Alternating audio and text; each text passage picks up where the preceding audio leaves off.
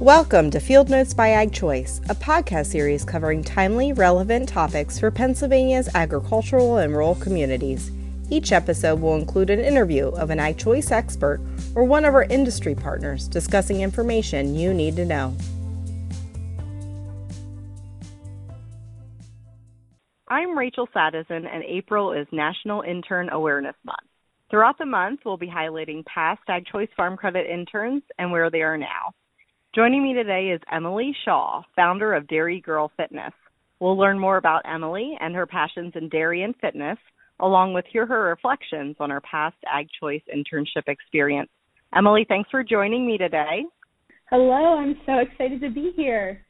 Great. So, Emily, let's hear more about you and Dairy Girl Fitness. Could you tell our listeners about your journey in life and what you do now? Yes, of course. This is one of my favorite things to talk about. So, I'm Emily Shaw. As Rachel had said, I'm 26 years old, and I currently live in North Central Florida, but I am a Pennsylvania dairy girl. So I grew up in Central Pennsylvania. I grew up involved in the dairy industry. We had a show herd at our house raising show heifers, and so I was heavily involved in 4-H, FFA, National Holstein Association, just about anything I could be involved in with my siblings, we were. And along with that, we also played sports year-round. So we were playing baseball, softball, basketball, volleyball, dance. Again, just staying very active year-round. We were always on the go, and that's where a lot of my passions for the dairy industry and for the fitness industry came from, just being involved with them from the get-go and really then just allowing those passions to kind of grow as I got older. And so when I got to college, I went to Penn State University. I graduated in 2017 with a degree in Ag Business Management.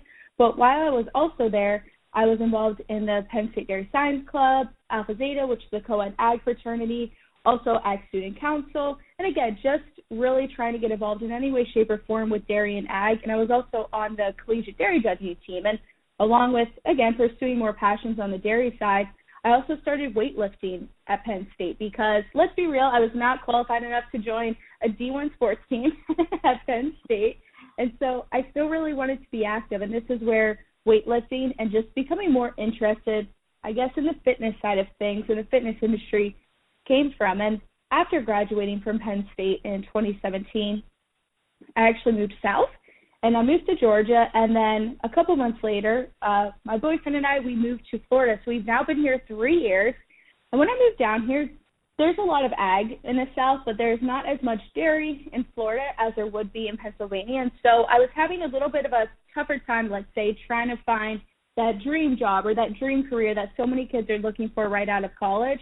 And so I had internships. I had a few jobs out of college, but I really wanted to be involved in dairy promotion, and that's where in March of 2018 now, yep, that's crazy to say, that's when I started my Dairy Girl Fitness Instagram page. And this was my way to combine my passions for dairy promotion and my passions for the fitness industry and trying to tie those two together to really just work through any myths people have about the nutrition of dairy, of animal products, about how those animals are taken care of, and really just bring in a lot of stories and a lot of information about the dairy industry to the fitness side of things where people usually want to be able to see that. And that eventually grew into me being able to go full-time with Dairy Girl Fitness. And now, over the past year, I'm full-time with Dairy Girl Fitness, and I have a one-on-one coaching business. It's all online personal training. I also offer group coaching, and I have a couple of other different things going on, but that's really where my main focus falls within Dairy Girl Fitness now. Wow, that is such a neat story, Emily. So I'm interested in hearing a little bit more about Dairy Girl Fitness. So what would you say has been the most rewarding part about starting Dairy Girl Fitness? And then on the other side, what has been the most challenging part? Yeah, of course. And there are so many I could really think of, but I think the coolest part about starting Dairy Girl Fitness is really just the connections and the community I've been able to build. When I started Dairy Girl Fitness as an Instagram page, I really didn't know what it was going to lead into, and I don't even know if at that point I was able to imagine that I could grow this into a full-time thing and grow it into what it is now. But just being able to truly make an impact in a way that feels really good to me and connect so many people from different parts of the country, different sides of farming, the people that consume it, the people that produce it. It has just been really, really incredible to be able to create these conversations and have conversations and bring so many women and people in general together through the community I've created. And one of the most rewarding parts is when someone reaches out to me and they're like, hey, because of you or because of your post, I'm not scared of eating dairy anymore, or I'm not scared of GMOs anymore. And they're just much more open and receptive to listening to farmers and understand where we're coming from rather than jump to conclusions. So I would say just being able to feel like I'm truly making an impact that I want to be and getting to connect with so many women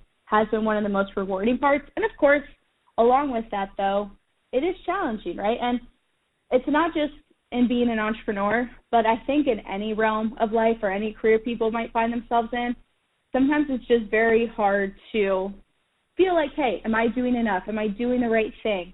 Am I going to make this a sustainable thing? So sometimes just falling into that comparison trap and sometimes falling into that self-doubt. And so I think a lot of people find themselves in that position at one point or another in their life and sometimes think it's wrong or think there's something wrong with them. But no matter what, I think a lot of people may deal with imposter syndrome. But the most important thing is to just push through that and know if you do feel scared, if you do feel a little bit uncomfortable, very often that means that you are doing big things, that you are doing the right thing. And I think it's just so important to surround yourself with like-minded people that are going to really support you and elevate you even on the hard days. So your experience as an Ag Choice intern in 2016 was a bit different than what you do today. However, could you reflect on that experience for us, Emily? What did you learn? How do you think it helped you to get to where you are? Yeah, so again, pretty much everything I've done is a little bit different than what I've done now. I can say I never imagined going to school for ag business management and a specialization in dairy science. I was like, yeah, I'm going to use this to become an online personal trainer and like an Instagram influencer. That was never necessarily the plan, but I think every single aspect of my youth, of college, of my internships have really just provided so many different experiences and perspectives that have truly helped me in what I'm doing now. And so with Ag Choice, one of the most awesome parts about what we were doing, we had our own projects, but also we were able to go visit customers, go visit farms and different types of ag with different loan officers and really just be able to sit in on these conversations and sit in on this problem solving, on different ways people are thinking and looking at things.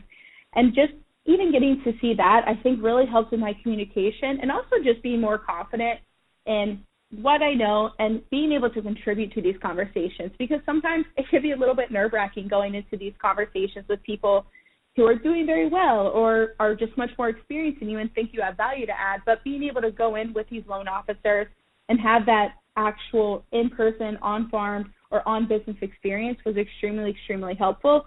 Plus, we were able to go into the headquarters of Ag Choice, and a few parts throughout the summer, we were able to sit with very successful people within the company and had really engaging, awesome conversations. And I remember one of the meetings we were able to have, we are actually talking about dairy and agriculture and how, as youth, we can continue to really promote what we're doing.